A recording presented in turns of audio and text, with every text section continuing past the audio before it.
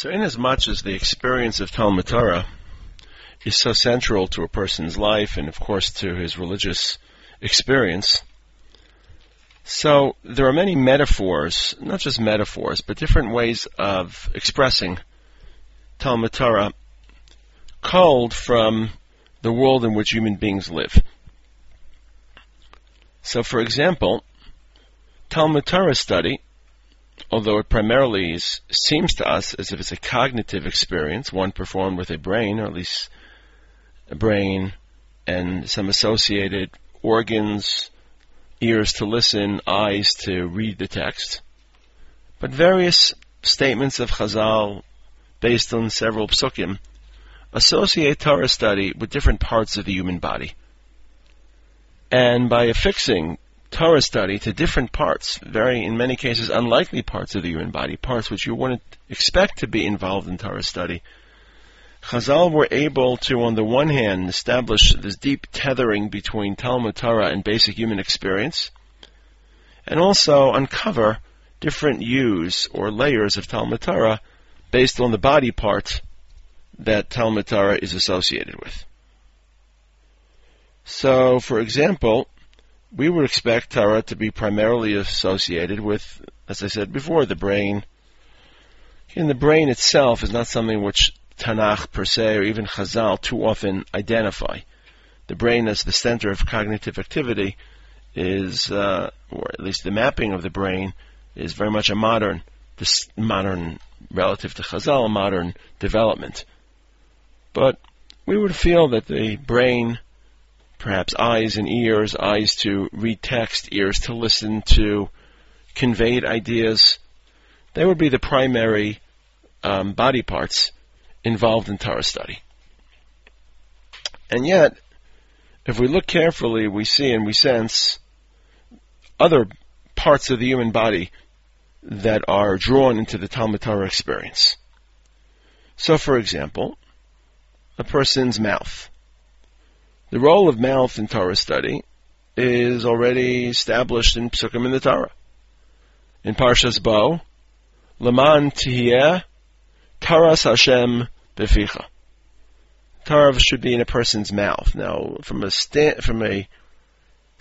purely halachic standpoint, this determines that the parchment upon which Torah is written has to be something that is edible. Halachically, has to be taken from a kosher animal, not from a treif animal.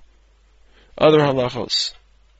But the actual literal translation of the pasuk, that Torah should be in your mouth. And if we read it literally, it doesn't just mean you should pursue Torah in a metaphoric sense, but you should mouth Torah, should voice Torah, articulate Torah. Man tia Torah Hashem meficha. Or as Yeshaya writes in Perek Nun Tes, Le'yamusha mipicha, mipi zaracha, mipi zera zaracha, ad ha'olam. Again, associating Torah with mouth, or the ability to mouth and articulate statements. And we don't have to look in Yeshaya or in a allusion in Parshas Bo, but when Moshe delivers his final statements in Parshas Nitzavim, Ki karov elecha hadavar mi'od, Torah is very close to you, it shouldn't be seen as something which is in Shemayim, Beficha uvilvavcha la'asosa. We'll talk about the Lev in Mirta Hashem in a few moments, but certainly Moshe highlights the mouth as an important organ in Torah experience. Now, the place in which Chazal most directly address the role of the mouth is in Eruvin, or Nun Gimel. Eruvin Nun Gimel describes an interesting story. Bruria noticed a Talmud who was studying Bilachisha, who was studying quietly. She scolded him. Amrale lochach kasos, she quoted a pasuk in Shmuel. Shmuel Beis, Perach of Gimel. Ki lochein beisi imkel, ki bris olam samlia, Kadosh Baruch Hu delivered a complete bris. As I mentioned in some of the earlier, or eternal bris, in some of the earlier shiurim, the word bris is always seen as a double entendre to Torah. Torah is a covenant between man and God. So according to the Gemara in Eruvin, this eternal bris is the bris of Torah. And in Shmuel Beis, it's referred to as Arucha Bakol Ushmura. It is protected, it is preserved, because it is arucha bakol, because it is completely set up, organized, fixed, aruch, like Shulchan Aruch. So Bruria quoted this pasuk that day to that Talmud who was studying quietly, and she said, how can you study quietly? Arucha bakol ushmura. Im arucha beramach evarim shulcha, and there are other midrashim that interpret this as well. It doesn't seem to be Bruria's invention. There are other midrashim, so she was seemingly quoting something which is well known. Im arucha beramach evarim shulcha. If the Torah is, what's the word we should say, is associated, is firmly fixed in all of your 248 parts of your body, mishtameres, then Torah will be preserved. Shmura. If it's arucha bakol, so then it will be shmura, as the end of the pasuk suggests. The imlav, if it doesn't percolate throughout your 248 body parts, then eina mishtameres. It won't be preserved. And the Gemara continues, Tana, Talmud echad ha'ila Rabbi Eliezer. Rabbi Eliezer had a Talmud, sheyeshona b'lachash, who would study again quietly. Liachar shalosh shanim shachach tamudo. After 3 years, he forgot his Torah study. It's a very intriguing Gemara. On the one hand, the pasuk the Gemara quotes can be seen as a pasuk, as a title for this year. The Gemara doesn't talk specifically about the mouth, but just in general, trying to stretch Torah to every single body part beyond the obvious. I don't know that I can identify, or that anyone can identify, the dimensions of Torah that are associated with each of the 248 body parts. But it does affirm this desire to stretch Torah from a purely cognitive study into one which is, as we would say, experiential, which suffuses the entire human being, the entire human experience, even the physical part of a human being. But there's no question that the Gemara in Eruvin applies this pasuk, which again talks about the body in general, arucha bakol, beramach evarim, and highlights the role of the mouth, the role of speaking Torah. Bruria chastised this Talmud who studied quietly. The Gemara reinforces this notion by citing the story of Rabbi Eliezer's Talmud who studied quietly and forgot his Torah in 3 years, which is consistent with the pasuk in Shmuel Beis and Bruria's statement. It seems like by stretching Torah to the body in general and to the mouth in particular, you can protect it and preserve it and retain it. Arucha bakol ushmura. By establishing arucha mikol, you can guarantee that it's shmura. A similar statement in Yalkut Shimoni and another midrashim based in a pasuk in Mishlei. Pasuk in Mishlei, Parak Dalet, a parak most of Mishlei is a metaphor for Torah. But this parak seems to speak in more direct terms. Bini lidvarai hakshiva, listen to my words. La'marai hataznecha. Al yalizu meinecha shamreim betoch levavecha. Do not ignore my words. Keep them in your heart. Ki chayim heim lemotzaihem. They are life to the motzaihem, which literally means to those who find them. Ulachol b'sara marpei. And to all your body it can be healing. Now this pasuk, particularly the last pasuk, Ulachol b'sara marpei, speaks about the salutary impact of Talmud Torah. In fact, that very same Gemara in Eruvin, which quotes Bruria's scolding of that Talmud who studied quietly in silence, very famous Gemara. Gemara says on Daf Nun Dalet in Eruvin, Chash b'rosho, a person who has a headache, Yasak b'Torah. Chash b'grono, a person who has a throat problem, Yasak b'Torah. Chash b'meyav, digestive issues, Yasak b'Torah. Chash b'atzmosav, bone issues, Yasak b'Torah. Chash b'chol gufo, Yasak b'Torah. Even if a person is ill entirely, a systemic illness, he should study Torah. Shenamar l'chol b'saro marpei. It is healing. It is medicinal to your entire body. So, and in fact, many Rishonim struggle with the question as to whether a person is allowed to see a doctor and to consult modern medicine to heal illness. After all, from a theological standpoint, a person should have emunah in HaKadosh Baruch Hu. And according to this Gemara, the medicine is readily available, the study of Torah. And of course we believe, as believing Jews, as Orthodox and believing Jews, that this Gemara is true. Like everything else, Torah is the source of all human experience. If a person really studied Torah the way he should, the way it should be studied, without question, Moshe Rabbeinu, the day he died, did not, as the pasuk itself says, did not suffer any impact of old age. His strength wasn't reduced. His energy was in no way depleted. Supposedly, there's a story about the Vilna Gaon who did not, as we would say, maintain typically seen healthy lifestyle. He didn't sleep a lot. He slept 2 hours a night in 30-minute intervals. He would only eat bread that was soaked in water. So you would think that this would have a very negative impact upon his physical health. And evidently when he died, the doctors were surprised. They said that he could have lived many, many more years than he did based on his personal health. So they didn't see his death as the natural impact of old age or something supernatural, something beyond their ability to explain.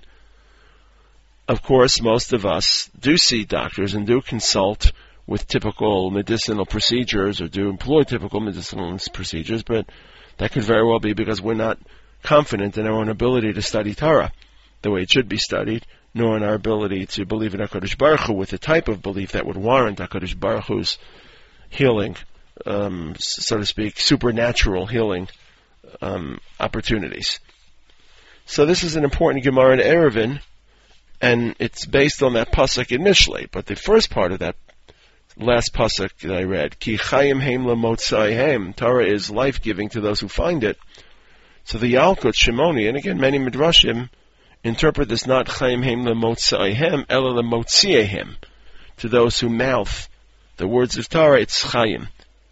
And the Medrash quotes the story of Shmuel who told Rav Yehuda, Psach Pumach Kari, Psach Pumach Tani, when you should open your mouth and study, you should open your mouth and read, Ki hechet etiskayim biyadcha v'tarach chaye, so that the Torah should be well preserved, and of course if Torah is well preserved, then you'll be privileged to long life as a result of your excellence in Torah study. So these are various psukim. Moshe's pasuk, Beficha v'levavcha, the pasuk in Bo, Torah Hashem Beficha, Yeshaya, Mipicha, Mipi Zaracha, and Mishlei, and these are probably just four of the more well-known psukim. There are other references. The question really is, what role does verbalization of Torah play, and particularly in the context of these psukim?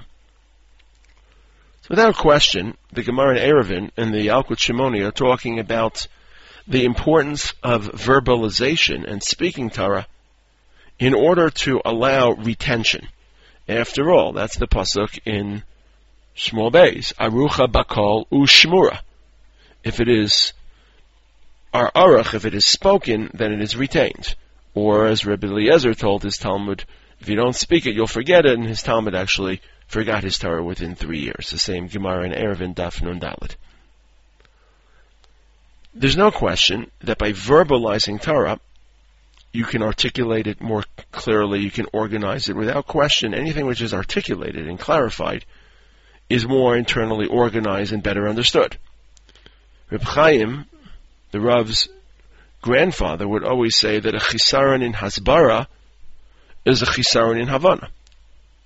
The inability to explain something really bespeaks an inability to understand something deeper. And anyone who has taught before understands that preparing a shiur is a great aid in articulating the concepts more clearly to yourself. To present them to others, to speak them, to convey them, forces you to understand them at a deeper level. That's why delivering a shiur is not just reading a sugya, but thinking about how to present the material, and how to present the material forces you to distinguish between the basic issues and the secondary issues, between the easier issues and the more difficult issues. You have to prepare extensively for delivering a coherent and pedagogically sound shiur, and that preparation gives you a sharper insight into the sugya. By speaking Torah, by as it were, converting it from something internal in the world of thought into something external, you'll organize it better, and by organizing it better, you'll understand it and retain it better. Very often, obviously, the gift of retaining information is by organizing and classifying and creating categories. That's why so many people employ mnemonics. Even the Gemara employs mnemonics in order to try to say, well, what do these Gemaras have in common, and what do these ideas have in common, and how can I think of a quick Rashi Tevis, a quick acronym to try to remember the various levels, the various ideas. If this is true, then two questions present themselves. How important would verbalization be today? Two things have changed since these statements were issued by Chazal. Number one, Torah is now no longer an oral tradition, but it is written. It's already written and articulated. So it would be easier as an oral tradition to just think about it, to speak it and to think about it, and merely thinking about Torah may not give you the same ability to retain Torah. In today's environment where we're reading from, hopefully, well-organized Svarim, whether they have the organization level of the Rambam, or even less organized, even the Gemara, which is very meandering and chaotic, still has some degree of organization, pages and periods and Mishnayos and Gemaras which begin. So that level of clarification and categorization, the Arucha, which Shmuel Beis speaks of, which Bruria offered this Talmud, has already been performed to a degree, in a very literal way. We have a Shulchan Aruch. So we have a Shulchan Aruch, and we can easily index the Shulchan Aruch. So how important would it be to actually verbalize your ideas? Second of all, not only has Torah been written, but the methods for organization and categorization are more readily available. Even when Gemara was written, text writing was not that popular. People didn't have pens and paper and printing presses today. For example, if a person sits down and studies Torah next to a computer, next to a laptop, and is organizing his notes, and some people use flowcharts and PowerPoints and file storage and storing all the shiurim for Bav Metzia and sequential organization, sequential order, that could produce a level of organization, of aruch, which will allow the shmura in ways that maybe mere verbalization won't. I say this for two reasons. First of all, because sometimes actually speaking words of Torah may, so to speak, get in the way of other attempts that may be more effective at organizing. So, for example, the image I spoke about before, if you're sitting in front of a laptop or a piece of paper, should you spend your time mouthing and speaking the Torah, as the Gemara in Eruvin suggests? Or could you accomplish not more, but effectively the same goal of the Gemara through a different means? The goal obviously remains the same. Goals don't change. But do the means change? So by speaking Torah, it's hard to be speaking and writing at the same time. Typically the image of someone speaking Torah is someone sitting over a Gemara, saying a blot Gemara, learning a blot Gemara. Now again, the two don't have to be exclusive. There could be different stages. When a person's involved in actually learning a Gemara, that could be the moment of speaking. And then when he sits down to articulate, to write, to classify, that could be the moment in which an additional level of storage and retention is provided. Obviously, the larger question is, in this context of a Beis Medrash, this is a classic question in any public Torah learning setting, your attempt to mouth Torah words could perhaps come at the expense of someone else's attempt to study Torah. And this is the age-old question as to how loud a Beis Medrash should be. On the one hand, certainly the loud talk and the loud speaking, independent of the Torah retention, loud talking just creates energy and infects other people with Torah interests. And people coming to a Beis Medrash is not a quiet study hall, but you feel, hopefully, there's an energy level which draws you in. So you don't want the Beis Medrash to be quiet. You want there to be activity and loud voices. And in addition, of course, independent of the energy level for others based on these Gemaras. Just an individual person sitting and learning may want to mouth his Gemara, may want to sing the classic tone or tunes associated with Gemara learning.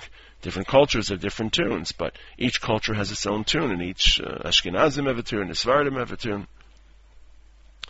On the other hand, you could be very disruptive to people who want to study. So these are age-old questions, and no one can really answer those questions. Each person has their own both the people learning and the people listening. Some people, when they're learning, they get very upset and very sensitive when other people are being loud, and they ask people to be quiet. Other people say, look, it's a base medrash, and if it's loud, I have to move my own seat or go somewhere else to learn to concentrate. Very often, when people walk into a base medrash for the first time, they're shocked at the decibel level and how people can concentrate with so many people screaming. It's atypical to parallel lahavdil academic settings. And then from the other standpoint, when people are learning their own Torah, some people feel like it's not their place to create a stir and a commotion that will disrupt other people, and other people take this Gemara literally. But there's no question that the primary thrust of the Gemara is to create an arucha, so as to enable shmura. And the method that the Gemara and the Medrash talk about is a method of verbalization and articulation. And one can only wonder if the methods have changed, and whether that change is meant to come in the place of speaking, or is meant to augment the actual speaking. There is a second aspect to articulating Torah, speaking Torah. And this aspect is conveyed a little bit by a medrash in Nitzavim on that pasuk of Beficho v'levavcha. It's based on a pasuk in Mishlei in which Shlomo talks about the work of a person's soul, nefesh amel, amela lo, ki akaf alav pihu. So Chazal say as follows: Mi garam lo lahalos, lahalos v'lasos gadol baTorah. What causes a person to be a gadol in Torah? Sha'asa pihu ku'ukav shel chamor. He turns his mouth into a what's the word I'm looking for? The mouthpiece of a donkey, the part that is constantly in the donkey's mouth. Shelo zaz mimenu, never ever leaves. Lekach beficha v'vavcha lasoso. Lefichach amar lehem Moshe, the Medrash continues, Kishata amel b'Torah, when you work in Torah, have a mashmias aznacha. You should constantly hear the Torah that you study. You should speak it to yourself. And what's interesting about this Medrash is it doesn't really speak about retaining Torah, as the Gemara in Eruvin and the Medrash in Mishlei. It speaks more about the work of Torah and the constancy of Torah, evoking, of course, that pasuk in Yeshaya, le'yamush mipicha, pizaracha, pizarazaracha. It should never ever alight, it should never ever be removed from your mouth. And I think this Medrash probably talks about two parts. First of all, the value of amelus b'Torah. A person is working hard in Torah. I spoke about this in some of the earlier shir, and the type of effort which Chazal expect, the type of commitment and energy. And here, of course, the image to a chamor, an image which is already struck in other psukim. Someone learning Torah is like an ox carrying weights, or an ox plowing, or like a donkey carrying weights from one place to another. And somehow, if a person is involved in speaking Torah and discussing Torah, that assures a level of personal investment, of effort, that may not be provided if a person just simply sits and thinks. Again, I say may not be because it depends upon the person. But in theory, it's easier to be leisurely and relaxed about Torah study when you're reading. You can imagine the image of a person sitting with his legs crossed, reading a newspaper, lahavdil, reading a piece of Gemara. Whereas if a person is speaking or singing or articulating, in that case it seems like more of his body is involved, and if more of his body is involved, then more of his resources are allocated. It's easier to be reading and doing something conceivably than to be speaking and doing something, which means that by speaking you're focusing your energies more directly on the study of Torah. And that's why Moshe Rabbeinu says again, as Chazal paraphrase him, Kishete Amel Batorah, when you're working in Torah, have a mashmias aznecha, should hear your Torah, it means you should speak your Torah. But there's another layer to this medrash, the previous layer. It's compared, I guess, to the bridle. Is that the word? The bridle of a donkey? The part of a donkey that holds the mouth, prevents the donkey from biting, and in this case also perhaps tethers him to whatever he's pulling, if it's a plow, if it's something else that he's lugging. So Medrash says, Shelo zaz mimenu. The sense that if a person speaks Torah, it can, through articulation, become more part of a person's conscience and subconscious. And that Torah remains with him even beyond the actual study. So if a person is reading a book, or reading any text, and in this case, lahavdil, the text of Torah, so it's less likely that that experience will carry over to the person once he departs, once he ceases that activity. But anything verbal has a life of its own, carries a life of its own, and can enter a person's conscience and subconscious in ways that will allow it to exist and inform experience even after the experience, per se, the cognitive experience has ended. This was, of course, a very well-known device employed by the Musar movement in a different phrase. The Musar believed that everyone understands moral and immoral activity, but somehow in the heat of the moment, psychologically, our conviction melts. So in their opinion, moral instruction couldn't just be studied, it had to be infused into a person's subconscious. And hence Musarniks wouldn't just read moral texts, but they would chant them. Or take a pasuk or a statement of Chazal and chant it 1,000 times, 2,000 times. By chanting it, they hope to better insert it into the subconscious. There's no question that anything like that, certainly if we repeat it again and again, it has a way of entering layers of human experience beyond and beneath conscious, cognitive, rational experience.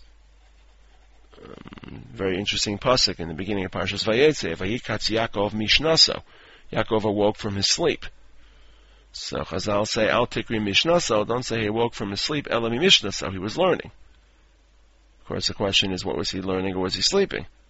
Which one is true? It couldn't have been both. Is the Pshat Mishnasa from his sleeping, or is the Drash Mi Mishnasa correct? And the answer is sometimes the two can converge.